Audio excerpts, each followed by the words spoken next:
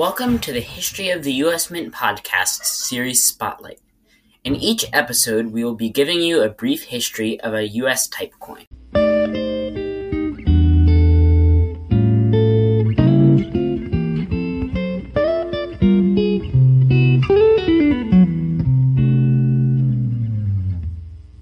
On this episode of Series Spotlight, we will be focusing on flowing hair large cents.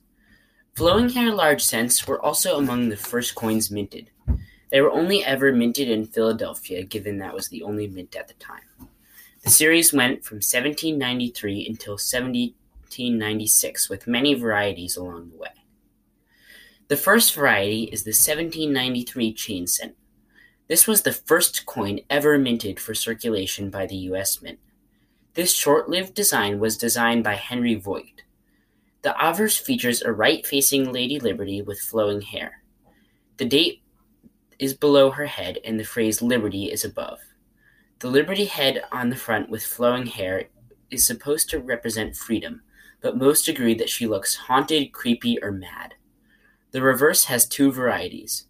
One has United States of America around the outside of the coin, and one abbreviates America to Ameri.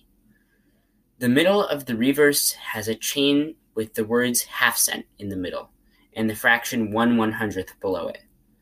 The fraction was included because at the time some people could read numbers, even fractions, but not words. The mint's answer to the criticism was to change the design. The new design had a slightly modified Lady Liberty on the front, which looked more like Lady Liberty was running in the wind and less like she just got out of bed. There is also a leaf sprig between the date and the bust. The type of leaf is widely debated and argued over. The reverse features a wreath instead of a chain, and a full United States of America wrapped a bit more neatly around the edge of the coin. The third variation features an even better-looking Miss Liberty with a cap on a staff behind her. Such hats were given to slaves once they were freed. It also has a beaded edge, and the rim of the planchet was thick enough for the denomination to be printed on the edge. The fourth variety, minted from 1794 to 1796, features the same design with a denticled border instead of a beaded border.